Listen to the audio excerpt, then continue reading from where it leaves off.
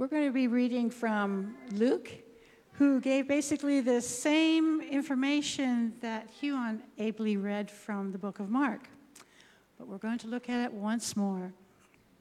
So, after Jesus had said this, he went on ahead, going up to Jerusalem. As he approached Bethphage and Bethany at the hill called the Mount of Olives, he sent 2 of his disciples, saying to them, "Go to the village ahead of you, and as you enter, you will find a colt tied there, which no one has ever ridden. Untie it and bring it here. If anyone asks you, 'Why are you untying it?' say, 'The Lord needs it.'" Those who were sent ahead went and found it just as he had told them. As they were untying the colt, its owners asked them, "Why are you untying the colt?" They replied, "The Lord needs it." They brought it to Jesus, threw their cloaks on the colt, and put Jesus on it. As he went along, people spread their cloaks on the road.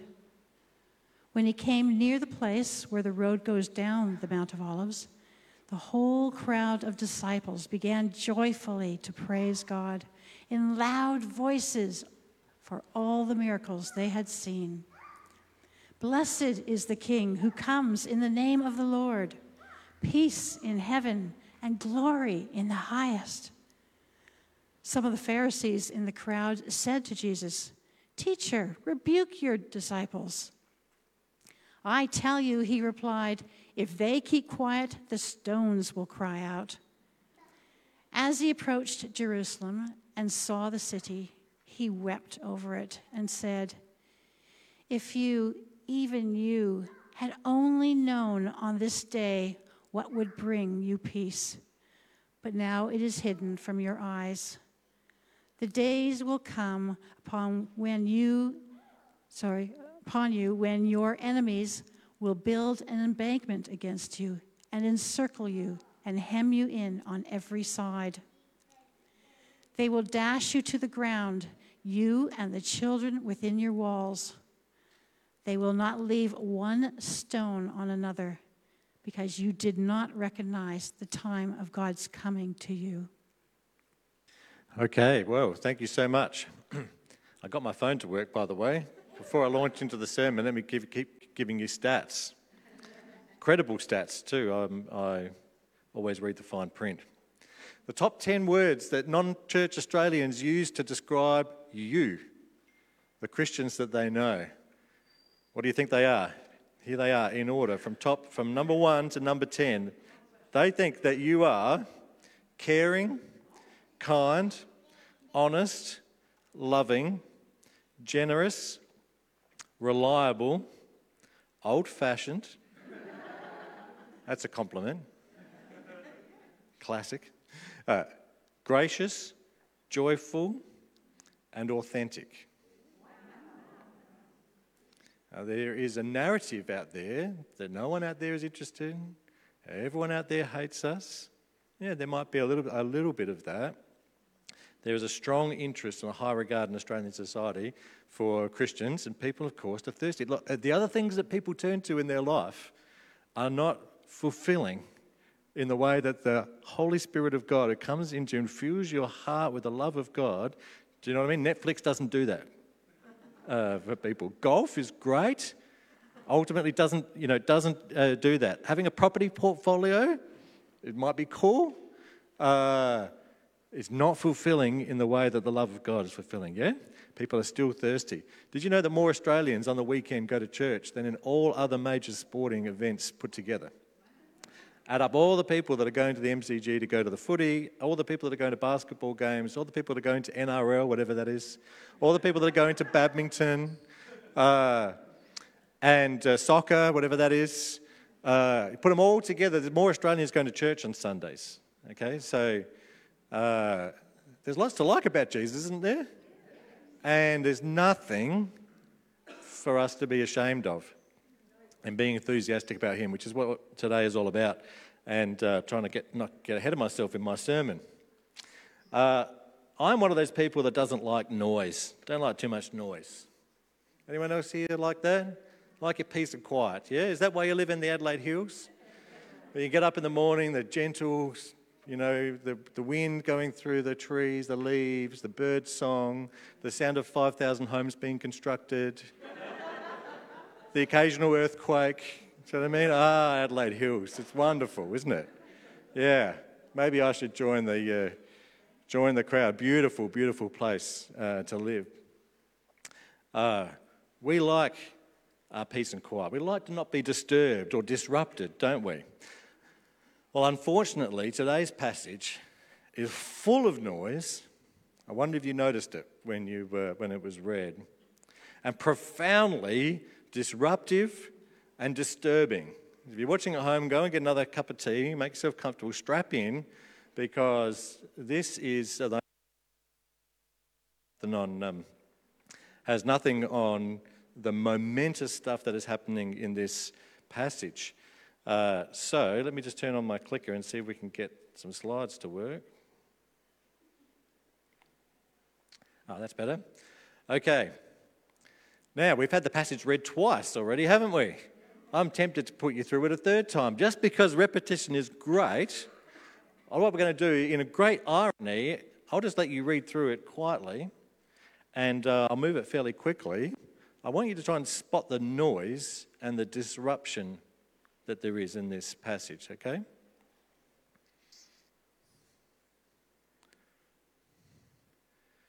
If I go too fast for you, you've already had 2 tries.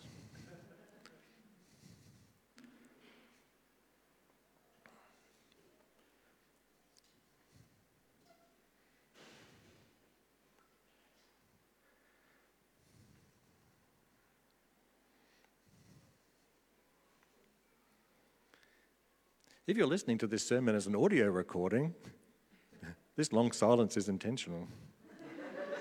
Your program will be returned to you shortly.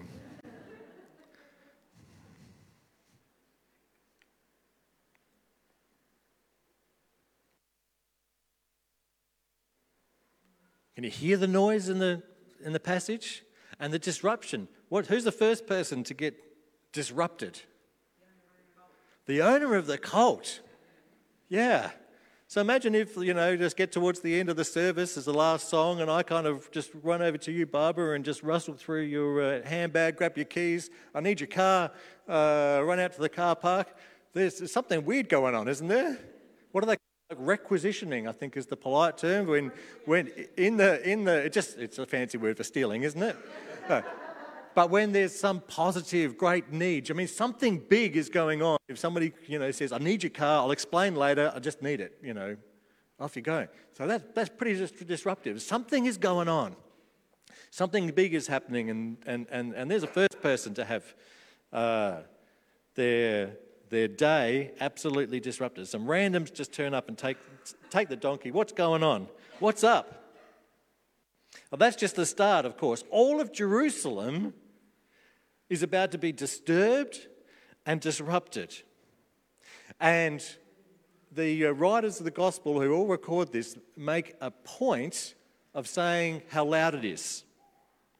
So in Luke, it talks about Matthew and Mark, who more to the point, just said they were shouting. Shouting going on. The temple authorities, the city authorities, the rulers, the Romans they're the ones that are used to doing all the shouting around here, aren't they? They're barking orders, right? This is what's going on because we're in control here, and suddenly they're kind of on the receiving. There's all this noise, all this disruption. And it rocks them all. And the Pharisees, the religious leaders, their instinct, of course, is to say to Jesus, rebuke your disciples. And what does Jesus say? I tell you, if they keep quiet, the stones will cry out. What a weird thing to say. Isn't that weird? And you're going to think me slightly mad, and just bear with me, okay? Because you are a gracious church. You've let me go this far. I wonder if that's literally true. Because there's something huge that is going on here. Epically huge. Well, there are big things that are going on for Mount Barker Baptist too, aren't there? So I hear. Pretty big stuff. Anyone ask you what's happening around Mount Barker? Mount Barker Baptist, you've got some talking points, haven't you? And pretty disruptive. It's like, oh, okay, there's stuff going on, and whoa, it's like doing our head in. The things we've got to kind of come to terms with, things we've got to prepare for. It's it's throwing us into action. We've got a what was it called? A move team. Was that what it was? A move team. Oh, I like that kind of. All teams should be move teams, I reckon. Otherwise, they're just talk teams, aren't they? You got a move team. That's great. I hope you know the biggest thing that's happened to Mount Barker Baptist. The big shaping thing happened 2,000 years ago, yeah? And that's the big thing that's going on. A big thing that's going on in Mount Barker Baptist. I don't mean in any way to downplay the exciting stuff that you've got going on into your future. I'm pretty pumped about that, but I'm pumped on another level about the difference that Jesus makes in people's lives. And when God pours out his love into our hearts by his Holy Spirit, how that transforms lives, and that transforms families and communities and cities and nations. And this is what's, do you know what I mean? Like, you need a whole move team around that sort of stuff, because Jesus is coming and turning everything over. He fires us up into action, and that's what we're on about. Do you know what I mean? So when somebody does say, what's going on in Mount Barker Baptist, don't be afraid to say, Jesus is reigning. And we're all trying to figure out how to live his way. And he's given us the honour of being his representatives around these parts, and that's doing our head in, and we've got to have all kinds of move teams to work out how we can just share his love and his goodness and his grace and his mercy and the peace that he brings with all the people that are in this neighbourhood. That's what's doing our head. Oh, and by the way, our building's getting, turned into something else, and we've got to try and figure out where to meet, but, wow. Be a Christian is to be part of a move team, because Jesus is on the move and there's big stuff happening, and you've got someone speaking who's going to try and convince you that maybe the rocks might have actually cried out, because this is something that is so epically big. Bear with me while I show you another graph. Like I said, I'm a stats person, stats nerd, and I want to try to, this is a weird way to delve into showing how big what's going on happens. There we are, there's a little graph. This is what I call the death curve.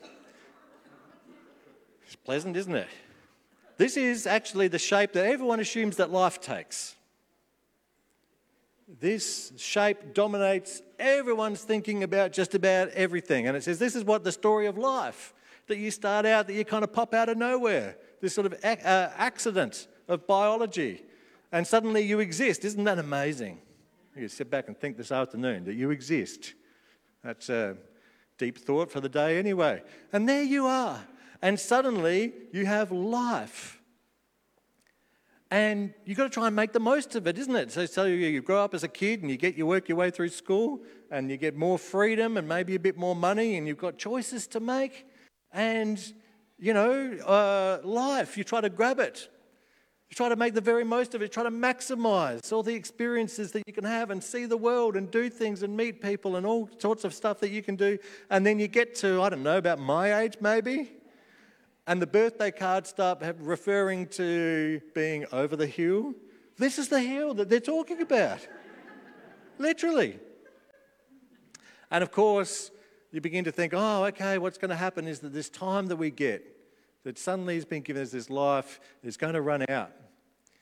And so then, it's like the cartoons when they run off the cliff and then try to steep, while to stay in midair as long as you can, then, we try to draw it out, maximise, squeeze the most that we can out of life as well. And we use phrases like YOLO and FOMO, which all describe this curve. YOLO, you only live once, so you better go and see Antarctica. Or FOMO, fear of missing out, seeing Antarctica. And this is the shape. It shapes our people's lives and their decisions. That's absolutely assumed that this is what life is all about. And Jesus comes along and shows us something completely different. He says, this is what life is like. This is what his life is like.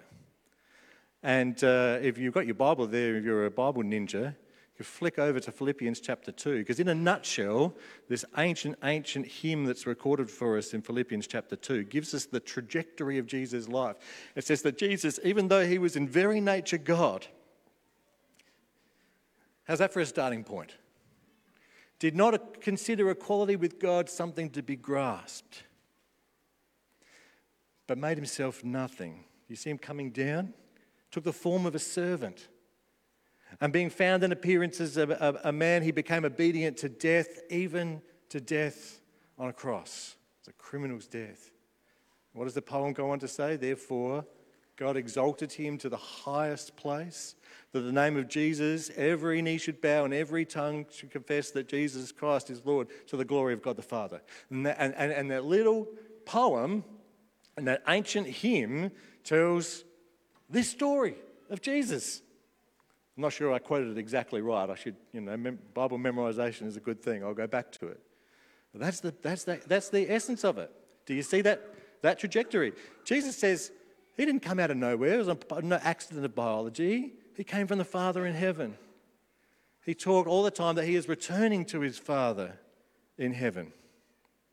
And he says the same thing about us, that we came not as some sort of cosmic accident, but out of the loving creativity of a Heavenly Father who wants us to be with him forever.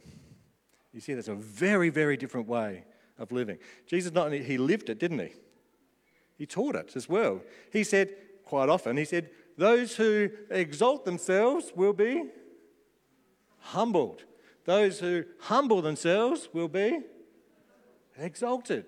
Those who try to hang on to, those who try to save their lives will lose them. Those who lose their lives for my sake and the gospel will find them. Those who put themselves first will be last. The last will be first. He taught it. He talked the talk, he walked the walk, and it's really quite opposite.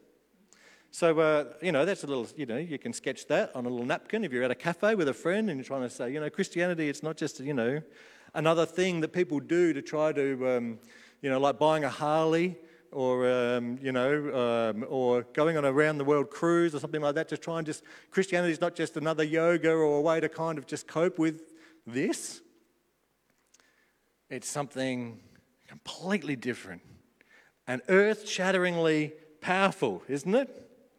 Because when you look at these curves, that first one that everyone assumes is what his life is all about, I call it the death curve because it's all about death. It's about nothingness, and there is a philosophical name for it, which is nihilism, which really says that ultimately what wins in the end is nothingness. It says this is the story of your life. It says this is the story of the universe. It's the story of the earth, the solar system, that sun of ours, which is doing pretty well right now, is eventually going to run out of gas. And the lights are going to go out. It's all going to go back to complete blackness. And even if there's any record that life was here, that we've all stored on a giant USB to say we were here, if we've scrawled on the universe that Andrew existed, there's going to be no one to read it. And that's the philosophical basis that everyone thinks that kind of zero wins in the end, that death is kind of the ultimate final, the thing that finally overpowers everything else as well, and that life is the exception of it. And can you see the destruction that does in the human soul? The meaninglessness that people feel that is attached to their lives and to their decisions. And the number of people that then are literally driven crazy by that and think their life is just about, there's no meaning out there, there's no hope, there's no purpose, there's no truth. And they wind up in some great, what do they call it, Gotterdammerung, and say, I might as well go out with a bang. I might as well just live hard. And the rest of you are nothing but competitors trying to slow me down from having as many experiences as I can. And that creates awfulness in the human heart. It creates awfulness in human society. And friends, that's what everybody seems to think is the story of life. It's a story of death. And Jesus comes and says, do you know what? The zero does not win. I don't want to give away the spoiler, by the way, for next weekend. Anyone who's planning on coming on both Good Friday and Easter Sunday, I might have said too much already.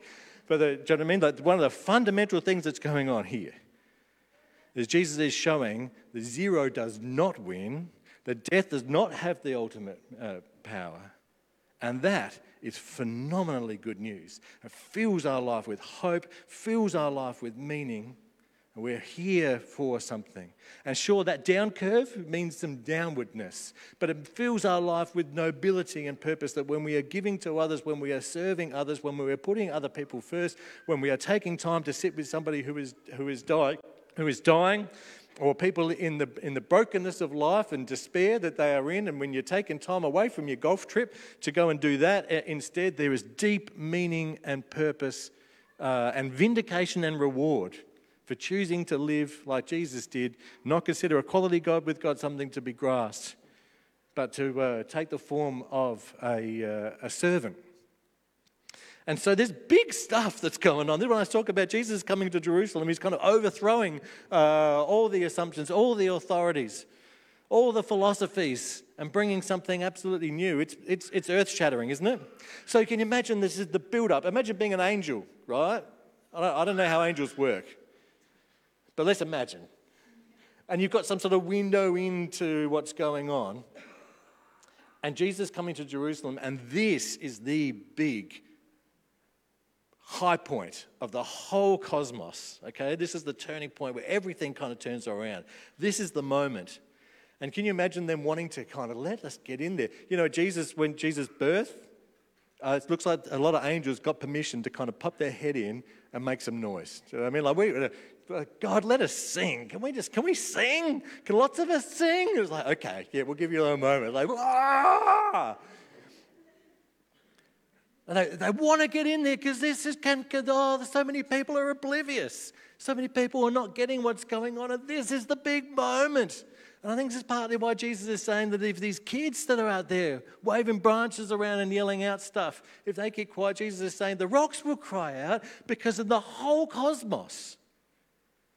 This is the God who brings from death to life. If he can take dust, which is, I guess, is just tiny rocks, isn't it, and form human beings and breathe his spirit of life into them and make us, do you really think the rocks aren't going to cry out? I mean, that's not my main point. Afterwards you can say, look, I don't care. This is huge, what is going on. It's great, isn't it? If anyone's got a hallelujah in there, you can let it sneak out. Yeah, all right, yeah. Right. So the angels want to scream. The rocks cry out, and there's a few people who get it, isn't it? And it's so great. The real question for us today is, will we cry out? Are we part of the ones who are like, no, we've got our life in order and we just like things the way that we like things? We're like the Romans. We like to be in control, be the ones who order things around. Are we going to be rocked by this? Where are we in this story?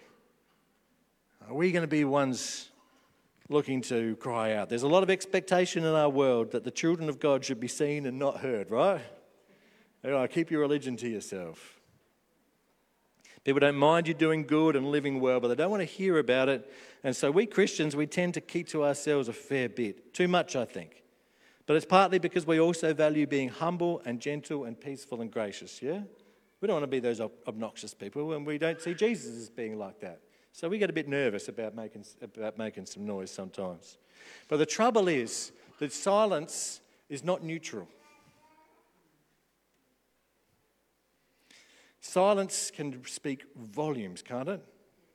If you want to really show someone that you're annoyed with them or that they are low in your opinion as well, you can completely ignore them. You can give them the silent treatment, it makes a statement, doesn't it? So one of the weird things that does my head in is that you might have a church that thinks it's being humble and it's not blowing its own horn, and it's just quietly praying for its town, and it's just going about there anonymously doing good. And we'll go around and we'll mow some lawns, we'll wash cars, we won't say anything. In fact, we'll make a virtue out of that. We go around and we serve, and we don't ask anyone to come to church. We don't tell anyone about Jesus, because that's how loving we are. You might have seen a bit of that. That's weird to me. People need Jesus. So here's a church which thinks that, like it's trying to, do that, take that humble posture and be really quiet. And then there's a town that thinks that church up there, weirdo people, they got their head stuck in the sand. It's got no connection to us. Too busy being pious to give a fig about other people. What a bunch of weirdos. What a weird situation that would be. Here's a church that shakes its head now at how the town seems to ignore the church. No one's interested. And a town that ignores the church that ignores the town. You see this kind of weird sort of in the silence. It's like one of those love stories that you see in the movies, like in a rom-com where there's an interest, a mutual interest as well, but something has to be said. Someone's got to make the first move. They only get together in the end if someone says something, isn't that right? And we're going to burst through that mutual thing. Silence is not neutral. There's so much hunger out there. There's so much death and destruction and evil, and people aren't satisfied. Too much we wait for others to make the first move. We hope that they will suddenly wake up in the morning and come to church. And we pray that God will make a magical day will come when the people out there will start asking questions about Jesus. Sometimes we pray, God, would you just move across this neighbourhood and reveal yourself to all the people? And while we're praying that, strangely, God is praying exactly the same thing back to us, saying, would you move across this neighbourhood as my representatives and show them my love and show them who Jesus is? Tell them about me.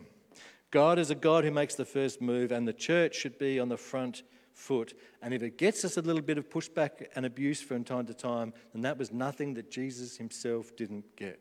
Doesn't mean you've done something wrong. It's just part of this curve. And in fact, by the way, one of the most powerful opportunities to witness that you have in your life is when somebody near you is having a go at you for being a Christian, or you've said something about, Jesus makes all the difference in my life, and someone will say, keep your religion to yourself, thanks very much. What you say and do next is awesome. We might be tempted to say, well, it's a free country and I can say whatever I want, around. That's the fight method. Or there's the flight. It's like, pull ahead, I'm never saying anything again in this situation. And we respond, turning the other cheek, staying with someone, loving them as well, can have a super important impact. But I guess in this story, one of the things that's got to me, I can be quite a particular person. I like everything to be just so. But in today's passage, it's not about getting the words right, is it? I'm not sure that in today's story that there was another donkey that went ahead of Jesus' donkey, and there's someone riding on it holding a sign up telling everyone the words that they should yell out. There were a big sign, that, a bit like the screen we've got for singing. Someone's got a sign saying, Hosanna. And then there's another banner which says, Hosanna in the highest. And another banner which says, blessed is the one who comes in the name of the Lord. There's no one scripting them, is there, in this story? They're just excited about Jesus. And they kind of got, of all the angels know what's going on. The rocks maybe are kind of bursting to say something. Jesus knows what he's doing. There's a lot of oblivious people out there, and then these are the people who just kind of get it. I'm sure they didn't have a full picture of the whole coming kingdom of God. I don't. But there were a bunch of people who knew enough to know that this is something great is going on, that Jesus is so... And they're just yelling out stuff. Because Hosanna, what does that mean? It means saved, doesn't it? They know that this is a great rescue. So if Hosanna means saved, what does Hosanna in the highest mean? Save in the highest. It's like, I'm not even sure. But it's just part of the heartfelt, do you know what I mean? Go, Jesus, go. And sometimes we get caught up in something. I'm not quite sure exactly what is the right thing to say in this situation, but not all of us are called to be super eloquent. And part of the great witness is when Christians are perhaps just a little bit more inclined to make some noise about the difference that Jesus makes in their lives. And even if it doesn't come out quite right, if it comes out of a living, loving heart that Jesus has changed, then he can really use that powerfully. Does that make sense? Having said that, Crossover offers great resources if you want to, sharpen up the way that we share Jesus. And getting our message right is really important. But wow, you can even, if our hearts aren't beating with some enthusiasm for Jesus, then even saying all exactly the right message of the gospel is somehow going to come across as limp and powerless, isn't it? If there's not something beating in our hearts about it. We just tell people he makes all the difference. Tell them that he'll welcome, Jesus, wow, he accepts someone like me, even like me. So you'll have no problems. He loves us. He welcomes people. He'll include them. There's a lot of people out there, I think, who actually would quite like to belong to a church and just not sure that they qualify. And the phrase I've heard on numerous occasions, when I've invited some people to church, they've said, oh, you wouldn't want someone like me in your church. The first couple of times I heard that, I thought, that's a clever way to say, no, I hate church, I hate Jesus. And then when I heard the exact phrase a number of times, I began to think, what if people actually think that? What if there are people who think, I would love to be a part of a loving, embracing community. I'd love to have peace with God. But he wouldn't want me. And those people wouldn't want someone like me. And what we really wanted to find ways to emphatically say is, oh, you would be incredibly surprised just how much you are wanted. And God so loved the world that he gave his only son. You are so badly wanted by God. You are so important to God. And that is good news for people, isn't it? So just like in the rom-com, it's not about getting our words perfect. It's about having the love of God in our heart in the first place. And then it's pretty much about taking a deep breath and saying something. There's just too much love and life and joy in God for stone cold silence. What did 1 Peter say? But you are a chosen people, a royal priesthood, a holy nation, a people belonging to God, that you may declare the praises of him who brought you out of darkness and into his wonderful, wonderful light. Let's pray together. Lord Jesus, we certainly don't have all the words to pour out and to say how much of a difference that you make, how much you mean to us. It's so incredible that we would mean something to you. Thank you for the victory that you have won for us. Thank you for the enormous love that you have poured out into our hearts and into your world. Thank you for being a saving, rescuing God, not a passive God who says and does nothing, not a passive God who waits for us to work and earn and find our way to you, but you come looking for us long before we ever look for you. You are so good and so noble and so kind. And what an honour it is to be your representatives in our world, together in this neighbourhood.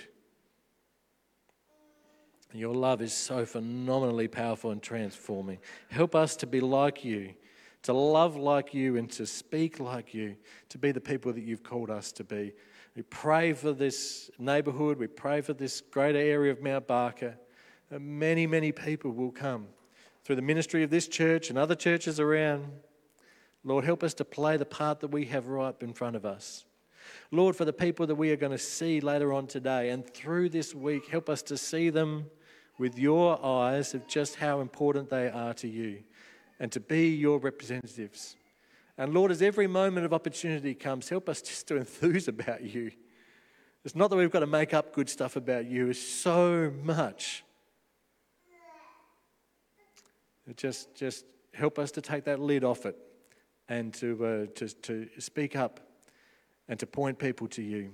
We pray that it will be so good for them, and we pray most of all that it will bring great glory to you, for you are truly worthy. And we give you our thanks and praise. Amen.